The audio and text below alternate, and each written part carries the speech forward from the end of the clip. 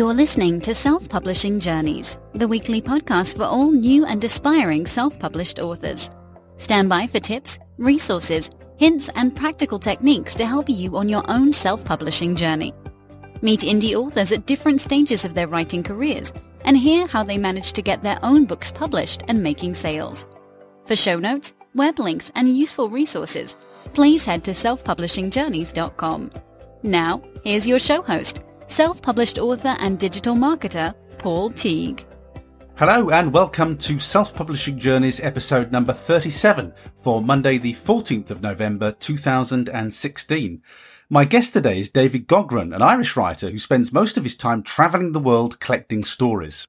He's the author of 2 Latin American historical adventures, 2 short stories, If You Go Into the Woods and Transfection, and the popular writer's guides Let's Get Digital and Let's Get Visible. In fact, if you are an indie author, you've probably got at least one of those on your bookshelves.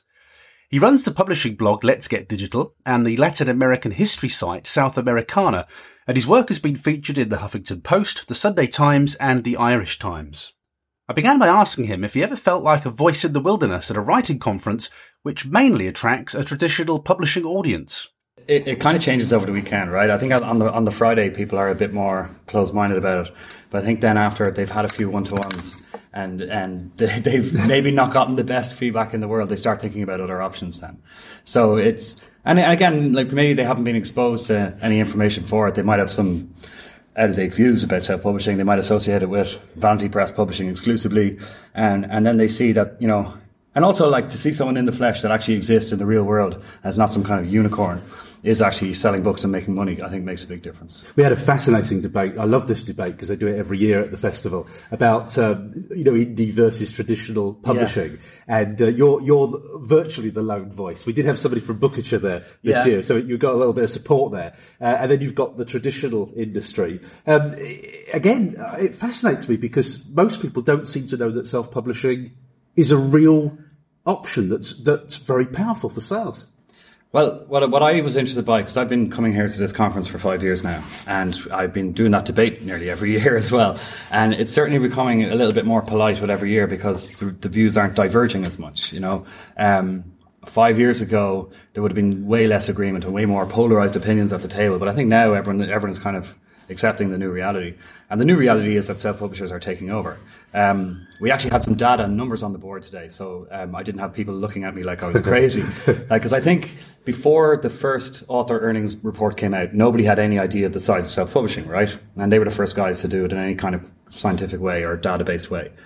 I tried to write a blog post having a stab at guessing it one day, and I was working with really bad data because Amazon doesn't share much info, and neither do the other guys, Google or Apple or any of them. Or the publishers, by the way. They're always complaining Amazon doesn't share data, but they don't share anything.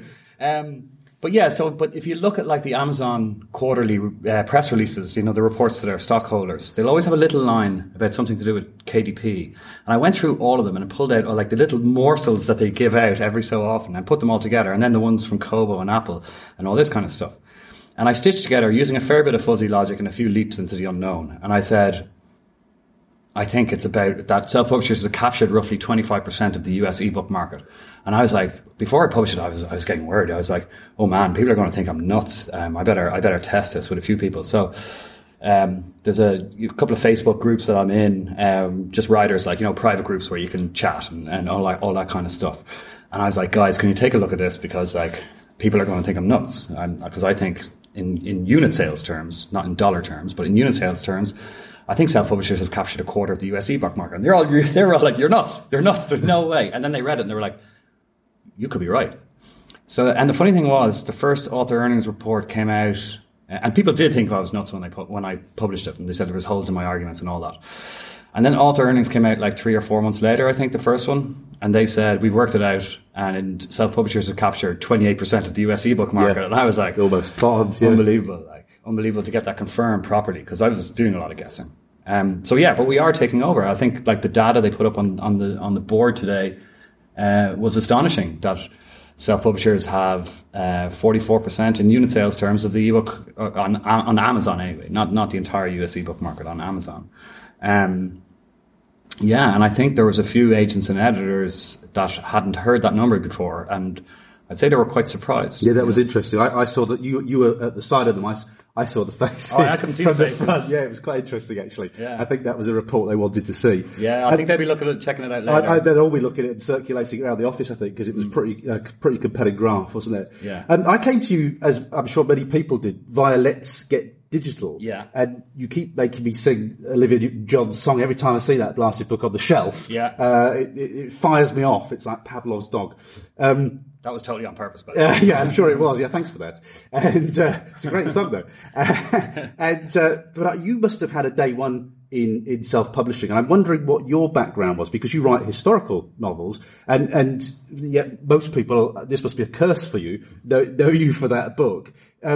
Did you have a day one where you went the traditional route, and then your journey took you down self-publishing? Well, yeah, I think my story was pretty typical. Like I spent a few years writing my first proper book. There was other ones that were thrown away. I don't think there's going to be any like scholars in the future cursing the fact that I burned those pages and smashed the hard drive into tiny little pieces with a hammer so that no one could ever read it. I definitely did the world a favour there. But my first proper book took, 2-3 years to write, to finish. I thought I'd finished it. I'd only done the first draft. And I found out that there was such a thing as a second draft. It is actually the first biggest surprise, isn't it, for authors? Yeah. Like, what? I'm not done. I thought like the kudos were going to start raining down, and along with the dollars and all that.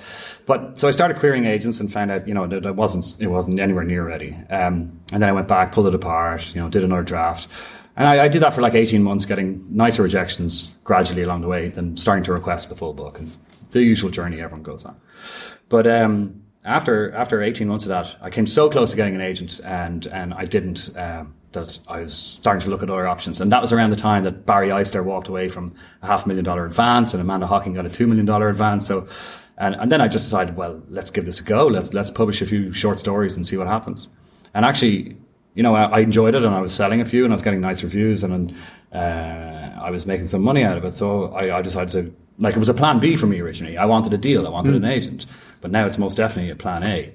And it was pretty cool. Like, I think it was within 6 months of me starting to self-publish, I actually got to send a rejection letter to an agent. Yes. Which, if you ever get the opportunity, just go for it. Let it all out. A lot of closure there. Yeah, I bet. Yeah, that's... But my background before I got into all this... I worked for Google for a while, which definitely helped me get into the mindset of self-publishing. I didn't know that. I didn't know that about you. That's interesting. Yeah, no, I don't go on about that. I don't know why. I don't mention that anywhere. But it definitely gave me an advantage in terms of being familiar with things like analytics and data, and also quite crucially, because I was working for AdWords, the part of the company that puts those little ads beside your search results, and I was there in the Dublin office in Google. When I started, I was employee number 35, I think. And by the time I was only working for them for 18 months. And by the time I left, I think they were up to 1,500 employees, wow. Right? So that was at the time when everything took off. This is before they floated. And then, I was there for the float. And then I got my shares and I left. And, like a few people. But yeah, so I saw industry after industry getting disrupted by the internet. And each industry did the exact same thing, which was, they thought they were special, that it wasn't going to happen to them, and they stuck their head in the sand, and they got absolutely creamed. And so when publishing started getting disrupted by ebooks and by self-publishing, I'd seen this movie before. I knew how it was going to end. So I think that helped too. So I wasn't hanging on to old ideas. I was able to, once I saw that self-publishing was genuinely viable, I was able to switch to that new paradigm pretty quickly. So that helped a lot. Right. You and I are gentlemen of a certain age. What's your background? I don't know about early Dave. Yeah, early Dave. Dave, he was a bit shorter. He'd less facial hair. He was a writer too, though. I think I remember my first ever reading that I've ever done, and still the only one I've done, because it was such a horrific experience. I think it was at the age of like 7 or 8 or 9 or something, or maybe even young. No, it was about 9, I think. And it was a short story that I wrote, and then I had to read it in the library to a group of even younger children, like 4 or 5 year olds. It was quite bizarre. And I hated the experience because I'd never read that story aloud. I'd never read anything aloud, but you know that thing you do before you publish a book. You often read it aloud to see if there's any clunky phrasing. And I had some stupid device in the story where there was like some magic gun which could, I don't know, send people back in time or something. But I had this like 18-syllable word for it, and then I ended up having to say that word repeatedly over and over again. And I can't even say it. I'm too mentally scarred. But yeah, no, I always wanted to write. I think like most writers, you're always scribbling something, but without any real direction. Like it wasn't like I didn't have one of those mythically cool English teachers that, you know, spotted my talent and told me to go for it. But it was always something I was interested in. My father was all my family were huge readers. Like my grandmother, my father, my mother.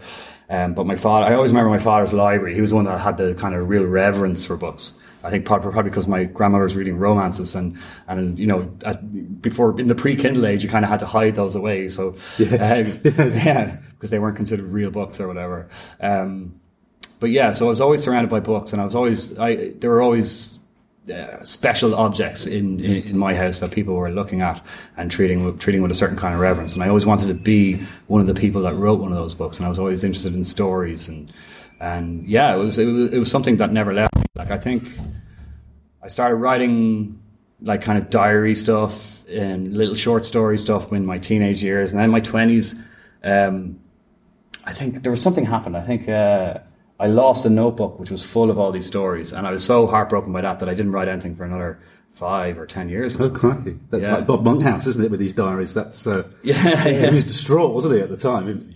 Yeah, and like that like, and then I started working for Google and doing other things and getting distracted by technology and you know, all that fun stuff. But it came back to me, like I always, and like that's why I left Google.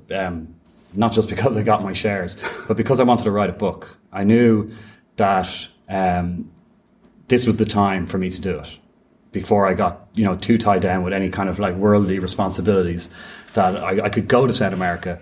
And the idea was to go to South America and sit on the beach and write a book. And that's kind of what I did. And it ended up being a book set in South America, so that was quite handy. Yeah. And now it looks like I was, you know, very, very clinical and offset it against tax, can you? yeah, expense everything, keep those receipts. You know, the only backpacker in the world with a big wedge of receipts. Yeah, exactly. Yeah. But yeah, so like I've always, like, even though I drifted away from writing for a while, I think it was always, I don't believe in destiny or fate or something, but it was definitely something that was always on my mind. I wanted to do. Has the Let's Get Digital or your non-fiction books, have they become a bit of an albatross for the fictional writing? Because when people think of you, they think of those books. You've got a big audience for your fiction as well, but does it feel a bit of a curse sometimes? Well, no, it only boxes you into a corner if you let it. Well, there's certainly times when I did let it, or you're like, the problem with the kind of self-publishing advice treadmill is that it can eat up a lot of your time if you're blogging, if you're trying to increase your presence on Facebook and all that kind of stuff, which I don't recommend that writers do in general. But if you are writing like a how-to guide, it can be an effective way to build a platform for you. So I was spending too much time doing that stuff and not enough time writing novels. And I just decided it was after I released the second edition of Let's Get Digital. I was like, there was people clamoring for me to do an updated version of Let's Get Visible. And I was like, no, like I've got to write at least 3 or 4 or 5 more novels before I consider doing anything like that. I've got to look after myself now. This is what I want to write. I want to write historical novels. I never planned to write non-fiction. I never planned to write self-publishing stuff. I just kind of fell backwards into it. Like when I started self-publishing, I don't think there was any guidebooks out there, none that I knew about. I knew about Joe Conrad's blog, but that to me seemed like, you know, a bunch of unicorns running around, all these people with, you know, millions of sales, and a lot of them were coming from a traditional publishing background, or they'd been writing for 20 years. Like, it didn't seem like achievable for me. So I just started figuring out some of this stuff on my own, like how, and it was funny, there was a whole group of beginners straight away. It was kind of magical the way it all just came together. All these people were going through those first steps at the same time. So we all kind of figured it out together, like how to find an editor, how to get reviews, all that basic stuff. And I was blogging about it as we were going along. And then somebody said, one of the blog readers said, can you put that together in a PDF for us, just so I can print it out? And I was like, okay. And that's how Let's Get Digital came about. Wow.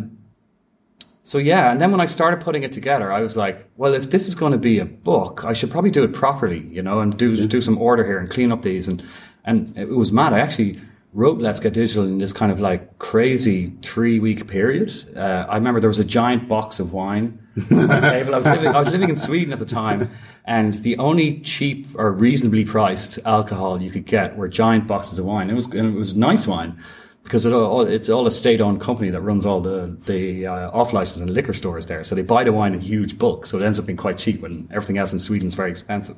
So I had this big box of wine on my table, and it was summer. And in summer in Sweden, the sun doesn't go down, and you're completely wired the whole time. And it's the opposite in the winter. You can't get out of bed, and you've no energy, and there's no sunlight. It's funny. So yeah, it was this crazy 3-week period where I had like insomnia and I couldn't really sleep, and just like wrote Let's Get Digital in this kind of mad, crazy frenzy. And I was so inexperienced, you know. I hadn't properly finished my first novel. I'd only written a few short stories and self-published those. I hadn't self-published that novel yet. I'd only sold 150 books or something when I wrote Let's Get Digital. And then everything just went from there. I wasn't expecting it to be, you know, a bestseller. I think it sold, I don't know, last time I checked it was well over 25,000 copies anyway. So it's for that category, like that's quite a lot. It's an audiobook too, isn't it? I'm sure I got the audiobook first. Is that right? Simon Whistler, is it? Simon Whistler did the audiobook. I did get the audiobook. And there's paperback and all that kind of stuff as well.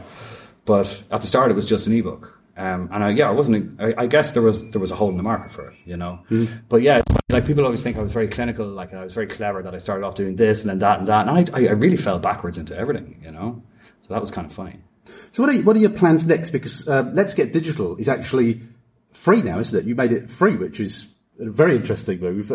What comes next for you in terms of your self-publishing career? I know you just released a book, haven't you? Well, right now and for the foreseeable, I'm definitely going to be focusing on writing more novels. I just released the first book in a new series, which is hopefully going to be a long-running series. Definitely at least 3 books, but I'm thinking it could go up to 8. It really depends on how it sells, how I feel about writing it, and when I start plotting out all those books, like will I be able to sustain the pace correctly over that many time. But I put a lot of effort in the first book to try and leave it open enough that I can go any direction with it, depending on whether it's a huge seller or a flop or whatever, you know. So yeah, and it's funny, like I never ever thought I'd write a series, because I don't really like reading a series. I like not in historical fiction. I do in fantasy or epic fantasy and science fiction and all that stuff. But for historical fiction, I always like just one big meaty book, one and done, story over. And that's what I liked writing. But as any self-publisher knows, it's much, much easier to sell a series than to sell a standalone. So I was like, okay, you know, I've got to stop fighting with one hand behind my back here. I'm going to write a series. And I was thinking it was going to like impinge on my artistic freedom in some way. And that's total BS, you know, like it was a great stretch of the writing muscles to try and think in a different way and try and think about how an arc can work over several books and all that other stuff that a series writer has to think about, like how you're going to end it. You know, with a standalone, you have total freedom. With a series, you've got to think about, you know, what new situation you're going to throw the hero into. Like, you know, are you going to have a cliffhanger? Are you going to have a twist and all that kind of cool kind of stuff? So it definitely helped me take a step up as a writer. And I'm looking forward to getting properly into book 2 now. I've just plotted it and written a couple of kind of test chapters to work on the voice. But yeah, I really look forward to getting into it. My last question to you then, because I know you're about to deliver a lecture to a room full of people. Yeah. And those are going to be predominantly people who've come here to publish traditionally. Yes. So where do you sit on the fence with this? You know, should we all be self-publishing? Absolutely. Absolutely. Like there's no reason. I think every writer should self-publish something. I'm not saying they should self-publish everything. I do. I've very little interest in a publishing deal unless there was like some kind of obscene money on the table, like way more than I'd actually be worth to the publisher, to be honest. I would sell my print rights to a publisher, but I don't know if that's really kicked off or if it will. I would sell foreign rights, of course. But my ebook rights, I don't know. Even aside from money and whether I could make more on my own or not, ceding that control at this point is going to be very difficult. I love deciding every little detail. I love deciding when the book is coming out, what price it will be, the cover, all that stuff. I really get a kick out of it. And yeah, I think as well, I would struggle to handle the mindset of the publisher, you know? Like I came from the tech world into publishing, and like there's good things about that and bad things. Like good things, like tech is a very male dominated industry, very little diversity. And this is obviously a female dominated industry, and that's much nicer to deal with the personalities and egos and stuff like that. Yeah, but publishing is obviously slower and a bit more set in its ways and not very open-minded. And I think I'd be a nightmare for a publisher and they'd be a nightmare for me. So I think we're both just better off sticking to what we do and leaving each other alone, you know. I've just talked a publisher out of making me a big offer now. So maybe I can reconsider, you know, if there's lots and lots of money. But I don't know. I like doing what I'm doing, you know. Why would I change? Unless there is, you know, I don't think like people are stupid for signing publishing deals and they always will make more money on their own. I wouldn't be that rigid about it. I know people who are doing both and you know, sometimes a publishing deal can expand you into a different readership, you know, one that frequents bookstores, because we don't get into bookstores really. I'm happy to self-publish and keep doing it though. Thank you for listening to this week's Self-Publishing Journeys. If you enjoyed the show, please consider sharing it with your indie author friends. Or you can leave a review on iTunes, Stitcher, or whichever podcast directory you use. In the meantime, you'll find previous interviews and all the show notes at selfpublishingjourneys.com. Thanks again for listening. We'll have more great self-publishing tips for you next week.